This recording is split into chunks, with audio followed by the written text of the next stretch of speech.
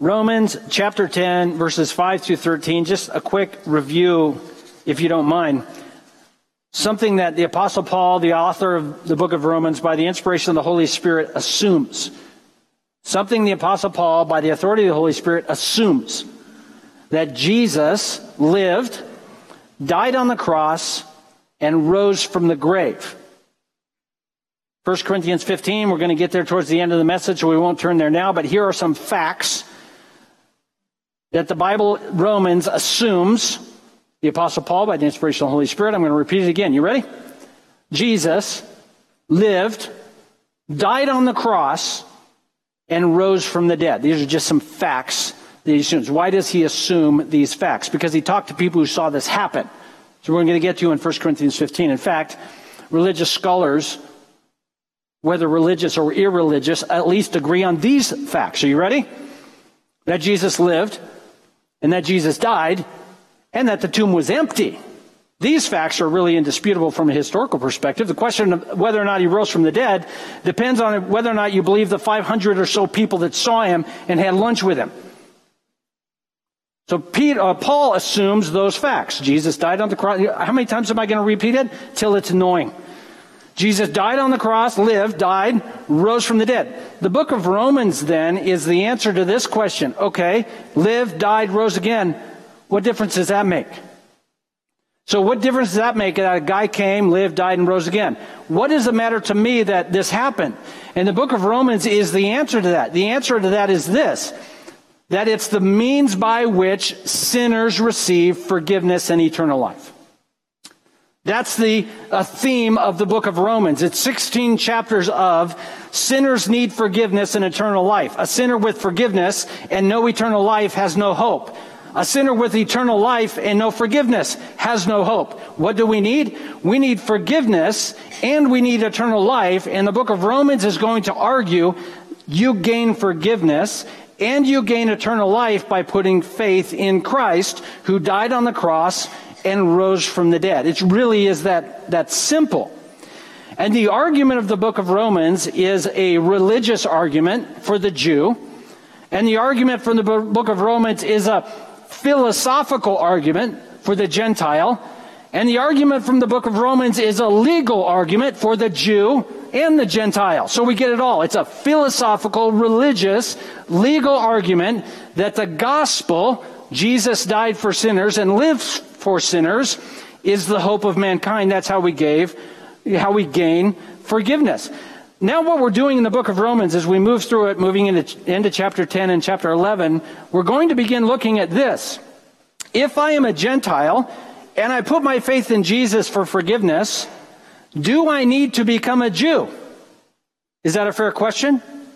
Now, for us, you maybe have never asked that question. When you got saved, if you think the moment where you encountered the truth of the gospel, did you ask yourself at that moment as you prayed a prayer or were moved by faith in your heart at that moment, did you say to yourself, do I need to be Jewish? Did you? I don't know. Many of us didn't. But for folks in the first century, that would have been a question often asked her. Now that I believe in Jesus, we all know he was Jewish.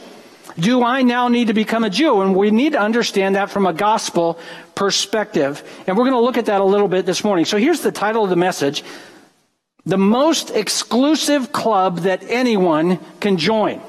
The most exclusive club, because it really is a very exclusive club. Only perfect people who live forever can be a part of it. And anyone can join. So let's look at it. Romans 10, 5 through 13. We're going to start in verses 5 through 8. In order to join this club, do I need to work hard or punish myself? Like say for example, you offend somebody. I know nobody here would ever offend anybody with what you say or do. But let's just pretend, hypothetically, you say something really that I might say, really, and you offend somebody. And they're offended, and you realize, well, that was dumb. Why did I say that? Oh, because I always say stuff like that, but now I regret it. So now you're trying to think, well, how do I fix this? I got this person I offended. I want them offended because I like them, and I want them to talk to me and stuff. And I don't know how to fix it. So you really have two options. If you summarize all the options, you got two options. Number one is you can promise this person, you ready? I will never do that again. Anybody ever done this one? Listen, I promise. I will never back up into your car again. I will never dry something in the dryer that should have been hung up again. I will never, I don't know what it is, say that again. And so what you're doing is you're making a promise of what?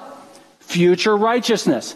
Please restore my relationship based on my personal guarantee I won't make mistakes anymore. What are the odds of that happening?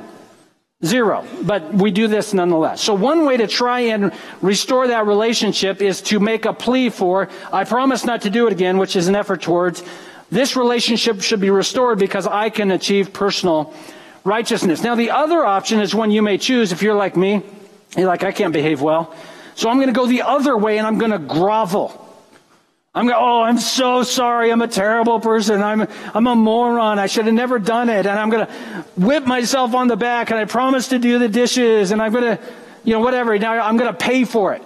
So these are the two options we're trying to restore a relationship. Try to establish a sense of I can do it, I can be good, or I can't be good, so I'm going to try and pay my own way. And these are two significant errors in relationship we make because none of these things work. But the reality is this is also how most people are trying to restore their relationship with God. They're trying to see God through personal piety and righteousness or through self-abasement and self-flagellation and whipping themselves and punishing themselves. And the Bible here is going to tell us neither of these ways gain God. In fact, there's a third way, which is faith. So let's look at verse 5, Romans 10. Moses writes about righteousness that's based on the law. Moses is going to contrast righteousness by law and by faith. Here's what righteousness based on the law, he says. The person who does the commandments shall live by them. He's referring here to Leviticus chapter 18, verse 5. You want to look it up, you can look it up. He basically quotes it. And what he's saying is the person who wants to be righteous by the law has to not merely do the commandments, but live by them. So let me explain what he's not saying, because the sentence can be confusing. You may be saying, if I do the commandments, I gain life, meaning I have life or I live by them. That's not what he's saying in Romans or in Leviticus. What he is saying, if you are going to do the commandments, doing of the commandments is your living. Your life is the doing of the commandments. If you're going to gain righteousness by doing the commandments, it's a full-time, 24 hours a day, 7 days a week job. Because a smart Jew might have been thinking this, okay, we got the law. I've got to go to temple 3 times a year. I got to take an offering. I can't harvest my fields to the edge. I can't glean over the grapes twice. I've got to give my firstborn to the temple of my sheep and goats, and my firstborn son I don't give to the temple. I got to go pay the guy. Okay, if I check all the boxes, I do all my law stuff over here, so all my leftover time is my time. Go to the Mediterranean, do some surfing, maybe hike up Mount Carmel, maybe go over to the Dead Sea and float. That's fun, I guess. That's what people do. So my time, I'm gonna give God my law time so that I can have my time over here, which I've covered. So this is all me. In fact, God, don't come over here because there might be a few things I'm going to do in my time you're not going to want to be a part of. That's my business, because I'm giving you this over here. And Paul is telling us and reminding us what Moses said in Leviticus. If you're going to have righteousness by the law, you are going to live law. There was a reason Moses said, listen, put the scripture on your doorpost, put it on a thing on your forehead. When you're awake and sitting around, talk about it with your kids, about the crossing of the Red Sea and conquering of Jericho. Never stop talking about it. Because if you're going to achieve your righteousness by the law, it's 24 hours a day, 7 days a week, until the day you die. So the question we have to ask this: when are you finished becoming righteous through the law? It's never done. It's never finished. There's never an off time. Verse 6, here's the contrast. But, that's a word of contrast, right? But the righteousness based on faith says this. Here's where we're going. He's going to say this: I'm not going to try and be super righteous, and I'm not going to punish myself. Faith says there's another way to righteousness. Here's what it says: do not say in your heart, who will ascend into heaven? That is, bring Christ down. Who can be so righteous that you don't need Jesus to come to earth? You'll go to heaven and see him. None of you. None of First Service either. Actually, nobody on planet earth. Let's be honest. And what he's saying, don't say to yourself, you know what, I'm going to be so righteous, I can just knock on the door of heaven and say, hey, Jesus here, You can't do it. It's not possible. So don't say that in your heart.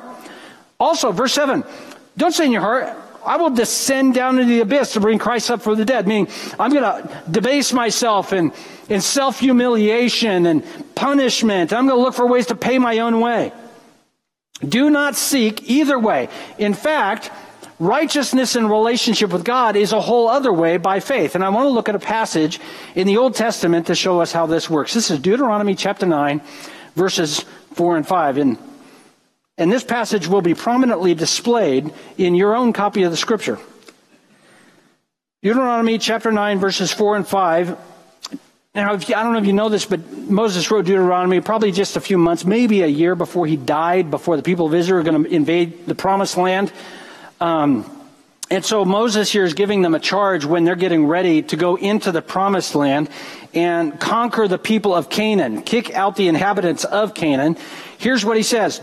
Listen, don't say in your heart, after the Lord your God has thrust them out before you, that is the people of Canaan. Don't say in your heart, it's because of my righteousness the Lord has brought me in to possess the land. So the people are going to kick Canaanites out of Canaan. And he's saying, don't say to yourself, you know why God kicked all the people out of Canaan? Because we are the Jews, we are righteous. He's saying this. Don't say that. Why doesn't he want them to say it? Because it's not true. So why would God kick them out of the land of Canaan if they're not righteous? Why would he do that? Let's look. Where did I leave off? Whereas, here's what is it. Here's why he says they kick them out. Middle of verse 4. Whereas, it is because of the wickedness of those nations that the Lord is driving them out before you. Okay, so why is he kicking out the Canaanites? First reason, there's a couple. First reason, the Canaanites were so wicked, God was going to punish them and kick them out of Canaan. And God had decided, I'll use Israel to do it. Did he use Israel because they were righteous? No. Did he use them because they were really strong militarily? No. Why did he use them? I don't know. He gets to do what he wants. So Israel goes in and conquers Canaan. Pay attention, though. Later on in Israel's history, God is going to kick them out of Israel. Who is he going to use to kick them out? The Assyrians and the Babylonians. Are the Assyrians righteous? No. Are the Babylonians righteous? No. And what does he say about the people of Israel in the Promised Land? You are more unrighteous than the people you kicked out. So what he's saying is that there's no righteousness that you ought to be claiming. I kicked the people out of Canaan because of their wickedness. Verse 5 of Deuteronomy 9. Here we go. It's not because of your righteousness or the uprightness of your heart that you're going to possess their land. It's because of the wickedness of those nations. God is driving them out before you. And what's the second reason?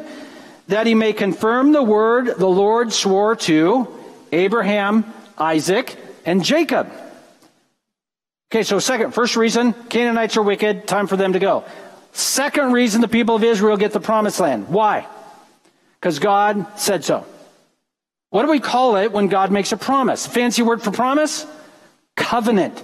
The reason the people of Israel could put faith in God to go into the Promised Land is because God made a covenant with the people of Israel in Genesis chapter 12 and Genesis chapter 15 with Abraham. So when Caleb, son of Jephunneh, said, let's go in and conquer those people, why was he so excited? Because he knew God keeps his promises. That's it. It's faith in the covenant-keeping God, that God will keep his promises. So God has made this promise to the people of Israel, and he's asking them by faith to trust him that they may go into the Promised Land. God's work of salvation is covenantal. He makes a promise and says, do you believe me? Do you trust me? And this is the difference between earning God's favor through righteousness or trying to punish ourselves to earn God's favor by saying, well, I should own my own sin. The difference is saying, I know what God is like. He is a forgiving and merciful God who keeps his promises. And God said to the people of Israel, you get the Promised Land. And people of faith said, let's go get the Promised Land. Because God made that promise. All right, let's look back at Romans 10, verse 8, if you don't mind. Romans 10, verse 8. What's it say? The word is near. It's in your mouth. It's in your heart. That is the word of faith that we proclaim. And I'm just to briefly, word of faith here, what it's just saying another way is gospel. The good news of Jesus Christ. Word of faith here is the gospel. He's kind of quoting here from Deuteronomy 30. You can look at that on your own time. We don't have time this morning to go there. But what's the point he's making about the gospel, it being near to us? It's a covenant to us through Christ. God made a covenant to the people of Israel that they got the promised land, and those who believe said, let's go get it. Now we realize that through Christ, God has made a covenant to us. What is that word of faith? What is the way God has made? It's the good news of the gospel. The gospel is relatively simple. Is this a complicated thing? Do I need to explain it? Oh, come on, the answer is always yes. Like, if you heard the gospel enough, like, no, I'm good, I'm square. No, here we go. God made everything. And we completely ruined it with our sin. I mean, completely ruined it. We sinned, rebelled against God. Basically, we wanted to be God. We wanted all of God's stuff without God getting in the way. And so we sinned and ruined everything. As a result of our rebellion against God, all of us die. If you don't agree with me, you are, well, look at the data. Everybody dies. That's depressing. Unless you live forever. So what's the problem? We have sin. So the gospel says God himself, Jesus, came in the flesh, died on the cross to pay the penalty for our sin. Meaning the punishment we should have received, instead Jesus took on the cross. Then, 3 days later, he walked out the grave. He came to life. He is raised from the dead. Because you can't keep God dead. Just not possible. So as a result, the gospel tells us if we trust Jesus died for us and he rose from the dead, we gain his righteousness. Sin's not a problem anymore. And we gain his life. Death isn't a problem anymore. It's merely by faith. So that's the covenant God has made to us in Christ Jesus. Every time we take communion, we're reminded the new covenant in his blood. And what we're saying is we have been made, God has made us a promise. If we trust Jesus, sin is gone. Death does not have any hold over us anymore. It is not complicated. This is not complex. It is not difficult to understand. Not only that, the gospel is substantiated by a number of evidences. Number one, are you a sinner? Do I need to argue this point with you? If you are not convinced you are a sinner, ask someone who knows you. Now I know what you're going to say. Well, I'm not that bad. And what do we normally do when we're confronted with the reality that we're sinners? That we lie and we cheat and we steal. And when we don't, we're thinking about doing it? What's our normal go-to? Well, I'm not Hitler. Like, really? Like, that's your go-to for righteousness. Like, I'm righteous. How do I know I'm righteous? I'm not Hitler. Are you Mussolini? I mean, I don't know. At what level of terribleness do you decide you're righteous? How about this? How low of a God do you serve if you can earn his righteousness? I mean, if you can earn righteousness, your God is lame. He's not that righteous. All right, so we know we're sinners. We know that Jesus rose from the dead. How do we know that? Hundreds of people saw him. So everything about the gospel aligns with reality. The problem is with the gospel, it confronts the reality of our heart. So if the gospel is simple and the gospel is straightforward and the gospel is right in our face, why don't we believe it? You know, speaking about the gospel being simple, I remember when I was a kid, I went to Wilson Elementary School. Any other Wilson? I don't know if I can say it. When I was a kid, it was the Wilson Warriors. It's now the Wilson Warrior Hawks. Anybody know other Wilson Elementary schools? Kids? Oh, really? Megan was a Wilson kid. Wow, okay. I won't hold it against you. Your parents could sign a permission slip for Bible release time. Yeah, so we would leave class and we'd go get on a short bus. It was green or blue or something, and there was no seats in it. It was just carpeted. And then you would all sit around, and then a person would get up and tell a Bible story, yes, with a flannel graph. It was unbelievable. So if a kid at Wilson Elementary School can get the gospel, why don't we get it? It's not complicated. Let's look at a guy in the Old Testament to try and understand why the gospel is so hard to believe. This guy's name is Naaman. It's in 2 Kings chapter 5. 2 Kings chapter 5. Naaman was a Syrian. If you're Jewish, when I say Syrian, boo. If you're Syrian, man, Naaman's an hombre. We love Naaman. He's a tough guy. He's a general. He's very high in the army, big-time guy. In one of his raids in Israel, one of his many raids in Israel, he kidnapped a Jewish girl. I mean, it's terrible, isn't it? What do we call that nowadays? That's human trafficking. I mean, that's what we call it nowadays. Was it not human trafficking then? Remember, the Bible is full of bad people. That's the problem. So this guy's kidnapped a Jewish girl, and she is a slave in his home, and one day he develops leprosy. I can't tell if you're Jewish or Syrian. Jewish people, yeah! Syrian people, oh no, not Naaman. Okay? The Jewish slave goes to him, dude, don't worry about it, bro. That's in the Hebrew. There's a guy in Israel that heals that stuff all the time. His name, he's a prophet, some kind. Why don't you call up Israel and, COVID, Zoom them, and they'll take it. So he sends a note to the king of Israel, and the king of Israel blows his mind. What are you talking about? We don't heal leprosy. What do we look like? So Elisha, the prophet, sends a message to the king. He says, don't worry about it, man. Just send Naaman to my house. I'll take care of it. So Naaman gets his whole group. I mean, there's just a long train of camels and donkeys and important officials and money and clothes, and he's gonna pay for this miracle. He shows up at Elisha's house. He rolls up with this long train of important people, lots of money. And Elisha can't even be bothered to get out of his lazy boy. He sends out his servant. Go tell Naaman, dip 7 times in the Jordan River, you'll be fine. Anybody been to the Jordan River? I don't know if the Jordan River is different then than it is now. When I was standing in the Jordan River, it smelled like catfish. And not a live catfish. It just doesn't smell good. It's just sort of, it's not a fast-moving river, so there's a lot of, it just sort of, stuff. And there's things hitting your legs when you're standing. It's weird. I don't know what it is. But what I'm thinking is Naaman is going, I've been in cleaner water, and he's going to get to that point.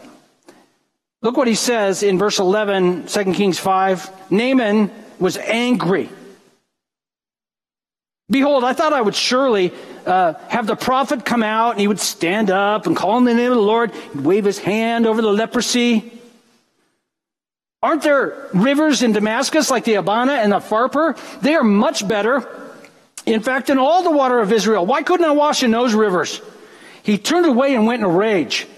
So here's the thing. He's got leprosy, and the prophet said, all you got to do is 7 dips, and you're clean.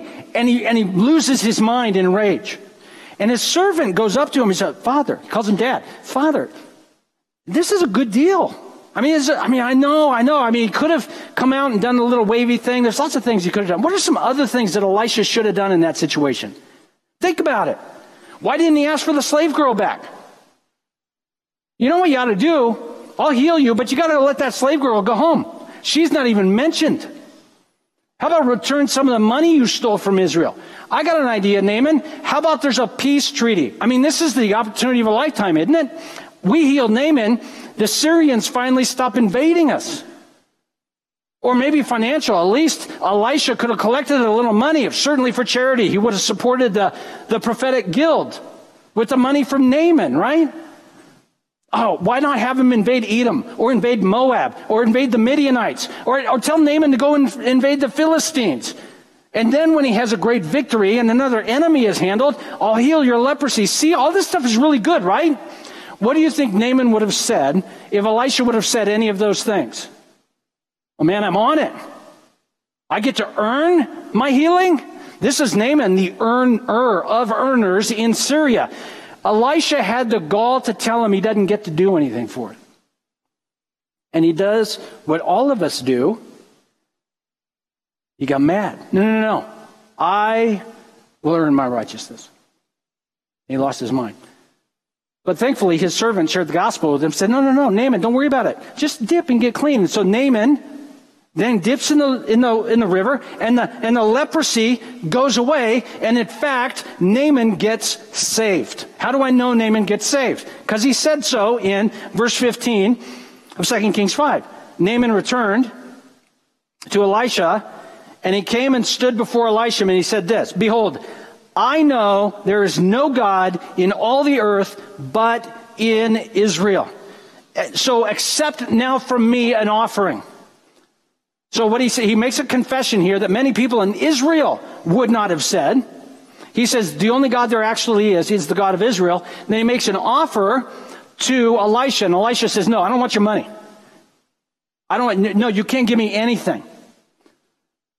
So Naaman realizes you don't earn God's favor, you just receive it. And so now he's starting to get it. So he does the right thing. What does he do when he realizes you don't earn God's favor, you just enjoy it? What's he do next? He asks for more stuff. Look what he does. He can't pay for it. Then Naaman says this, "Well, if you're not going to take my money, how about this? Can I take 2 mule loads of earth? Because from now on, I want to offer offerings and sacrifices to the Lord of Israel only." So he says, "I want to take dirt from the promised land to Syria, so that I can offer offerings to God only. No more offerings to any other gods at all." Why is this amazing? Where do you worship the God of Israel? Do you do that in Syria? Like if it's Passover and the weather's kind of crummy in Israel, do you say, "You know what, but the weather's nice in Damascus. Let's get an Airbnb, get an Uber"? No, you don't do that. Where do you worship the Lord? In Jerusalem. So Naaman is asking the prophet if he can take Jewish dirt so he can offer sacrifices to God in Syria. Let's just say you're in Jerusalem. Who offers the sacrifices? Does anybody offer the sacrifices? No. Jewish people can't offer sacrifices. Levites and the sons of Aaron offer sacrifices. Naaman has asked to worship God like a Jew in Syria with no priest whatsoever. It gets worse. I'm starting to question this guy's faith, actually. It gets worse. Then he asks this, the gall of this Yahoo. "Listen, the other thing is, Elisha, I've got my master, and he goes into the house of Ramon." I like the Italian version. He goes into the house of Ramon. And he worships. And when he's in the house of Ramon, he leans on my arm because he's an old man. So I got to help hold him up. So when he goes into the house of this pagan god, I go in with my master, and he holds on to, and he bows down to this pagan god. And I got to kind of bow a little. Like it's kind of bowy. And so I'm wondering, when I bow myself in the house of Ramon, can the Lord pardon me for that? Like, is that cool? Can I do that? So listen to what he's asking. I want to worship God in Syria without a priest, without Israel, without a Jew, anywhere near. And I want God to be cool with the fact that in my line of work, I'm going to have to take my master into a pagan house of worship. Is that okay? And what does Elisha say? I don't know that you were saved, actually. We're going to need to go through the 4 spiritual laws Bible track again. What does he say? Let me read it. Verse 19. Elisha says, "Go in peace." Can you believe that? Can you believe that a guy just gets saved by faith? And God is totally okay with it. How do I know God is okay with it? Because God said so. Did you know God said he was totally okay with Naaman?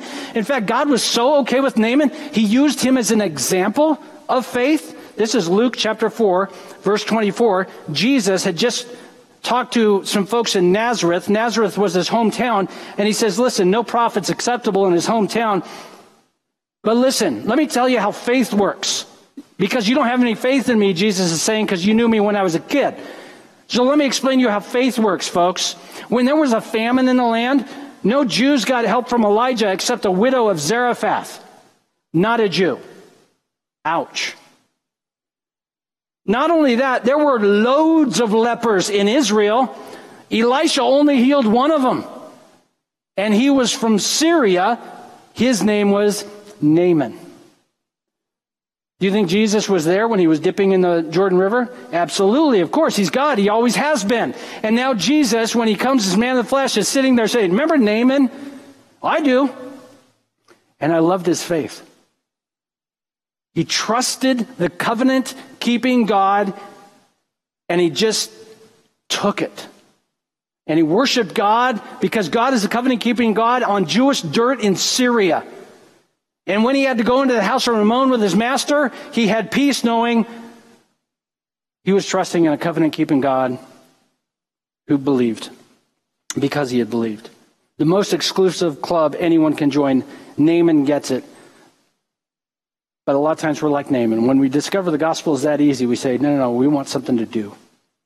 I want to impress God.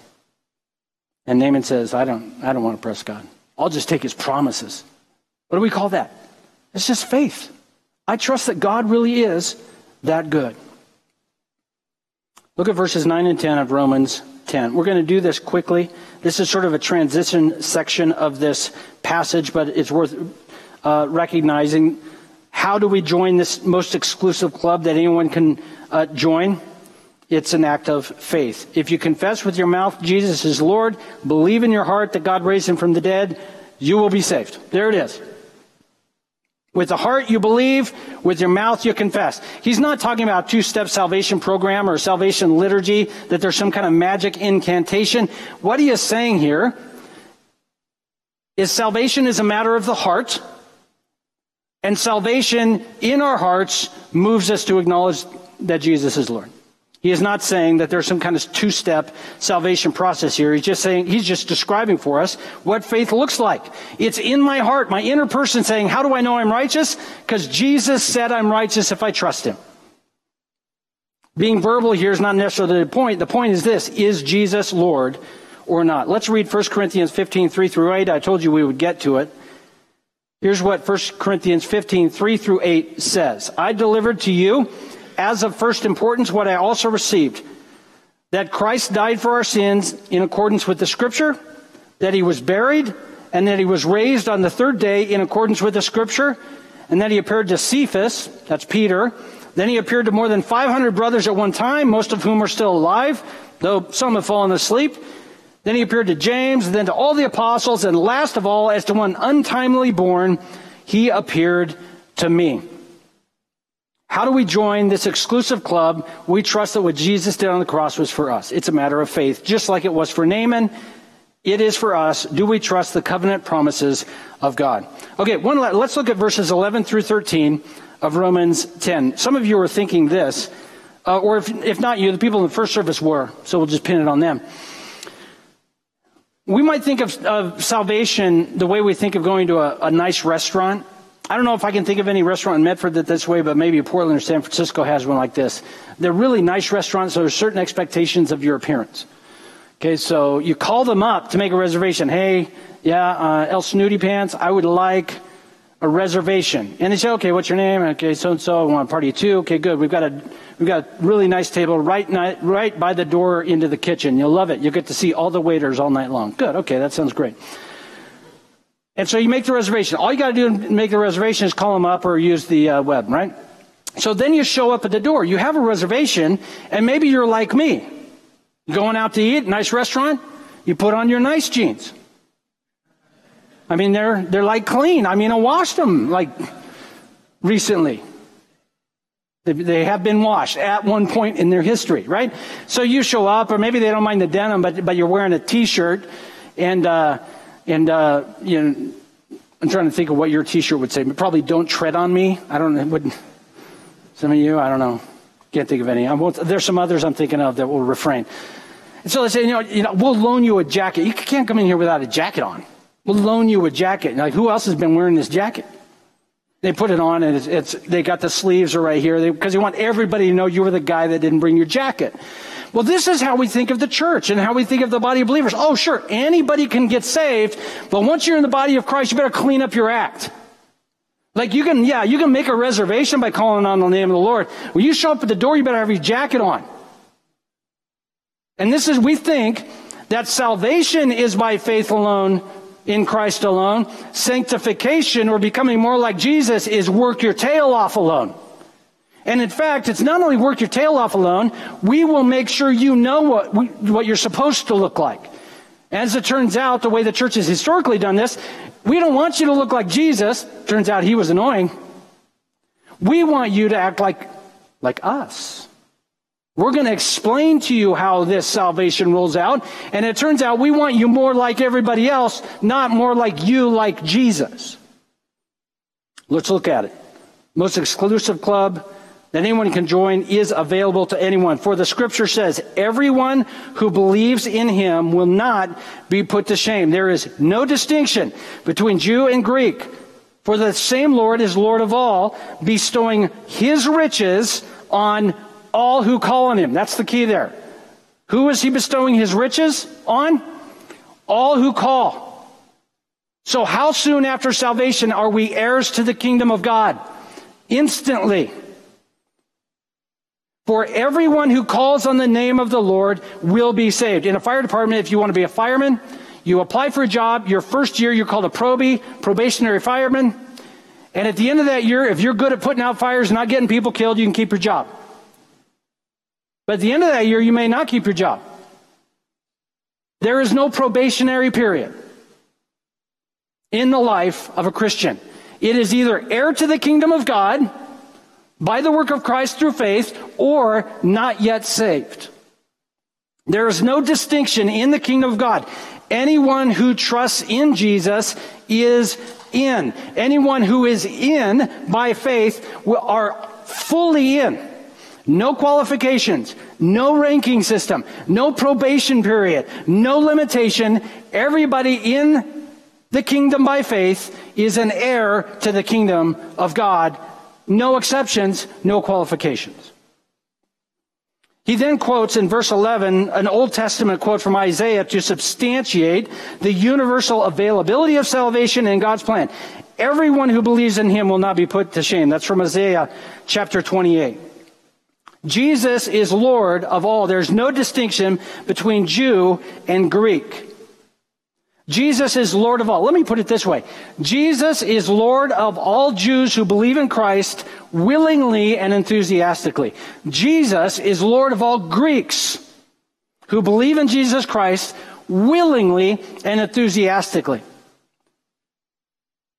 What's your least favorite sin? What's your least? I'm trying to think of what your least. There's a big group here, so you might have a least favorite sin. Let's talk about meth addiction. I'm picking one that maybe really annoys you. Like how hard is it to get a job and stay off meth, right? Some of you think this, right? You're driving down the freeway, you see Tent City, and you're going, like, how hard is it just to get a job and not do meth? Like, is this a complicated thing? It really bothers you, right? Jesus, for meth addicts in Christ, is willingly and enthusiastically their Lord. So now I see what you're doing. Well, meth addicts aren't in Christ. Really? We want to do that. Then what's your sin that is okay? Well, certainly guys who yell at their wife too much are in Christ. I mean, everybody loses their temper, right? I only look at a little porn. What? Jesus is willingly and enthusiastically Lord of sinners who have trusted him. And there's no in group, there's no out group, there's no awesome sauce and still on probation. It's just in Christ, heir to the kingdom of God, or not. There is no distinction. We won't turn there because there's no time. Galatians chapter 2, 11 through 14, Peter couldn't get this. He was in Christ, he was hanging out with Gentiles, Jews started showing up, and he said, man, I better not hang out with the junior level Christians. I better hang out with the varsity Jews. Because I don't want my rep to kind of get messed up.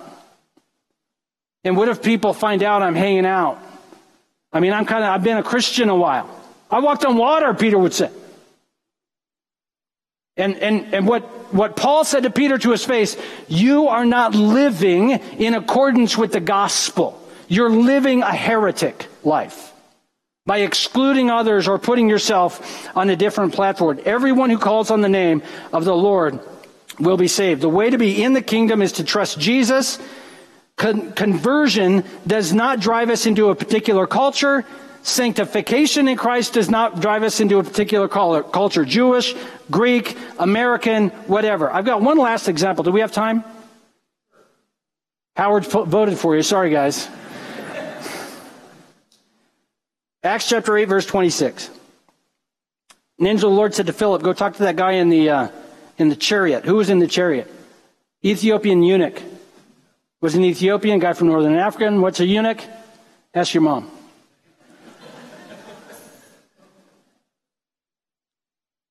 Eunuchs were oftentimes put in charge of high-level officials in many cultures in that day, primarily because the thought was it prevented them from desiring to engage in unlawful activity. So likely he was an Ethiopian, either voluntary or a eunuch, either voluntarily or involuntarily, but it was a physical surgical procedure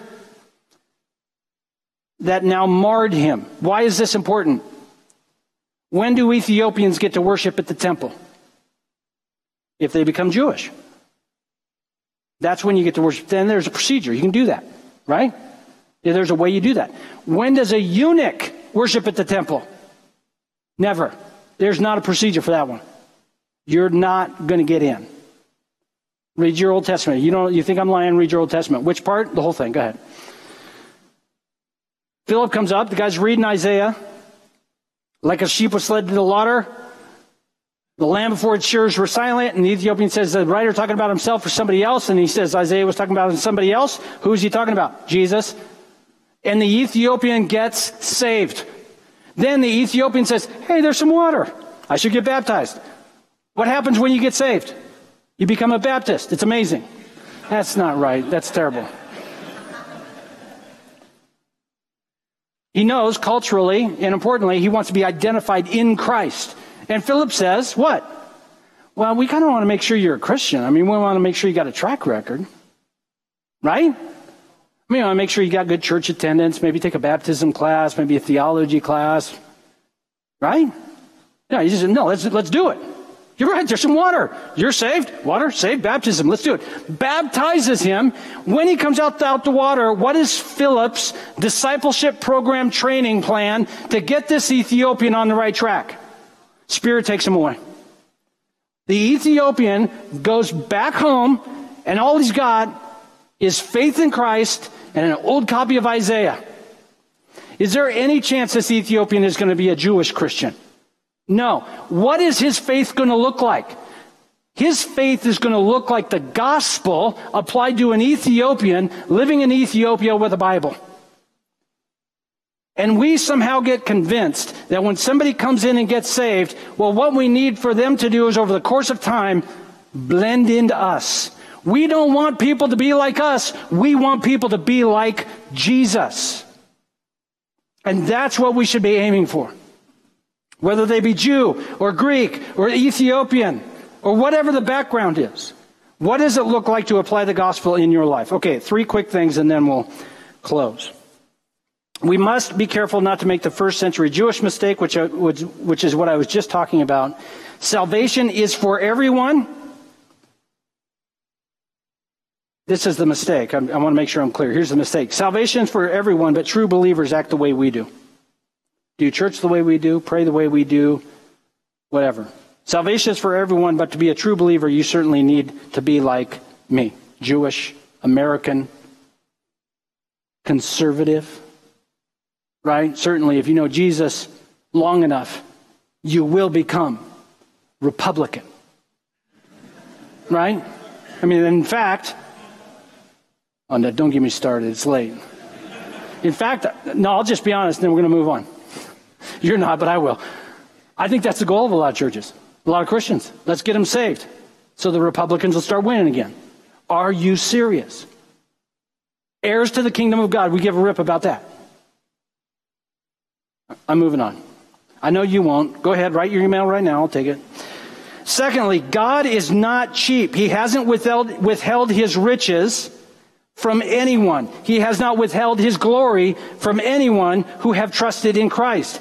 God has not withheld the riches of his kingdom to any believer. All of us in Christ are full heirs to the kingdom of God. You cannot sin your way out of the kingdom of God. You cannot sin God into being in a bad mood with you. You have in Christ, by faith, God's favor. That is a joy of being a Christian. We even have God's favor during times of great suffering. Don't let the devil convince you you're a junior level of God's kingdom. You're heir to the kingdom of God and you're a big brother, Jesus Christ. Finally, this, for those of us who don't know Jesus, call on the name of the Lord. Stop trying to earn your way. Stop trying to punish your way. The only way to righteousness is faith in Christ alone. And everybody needs forgiveness.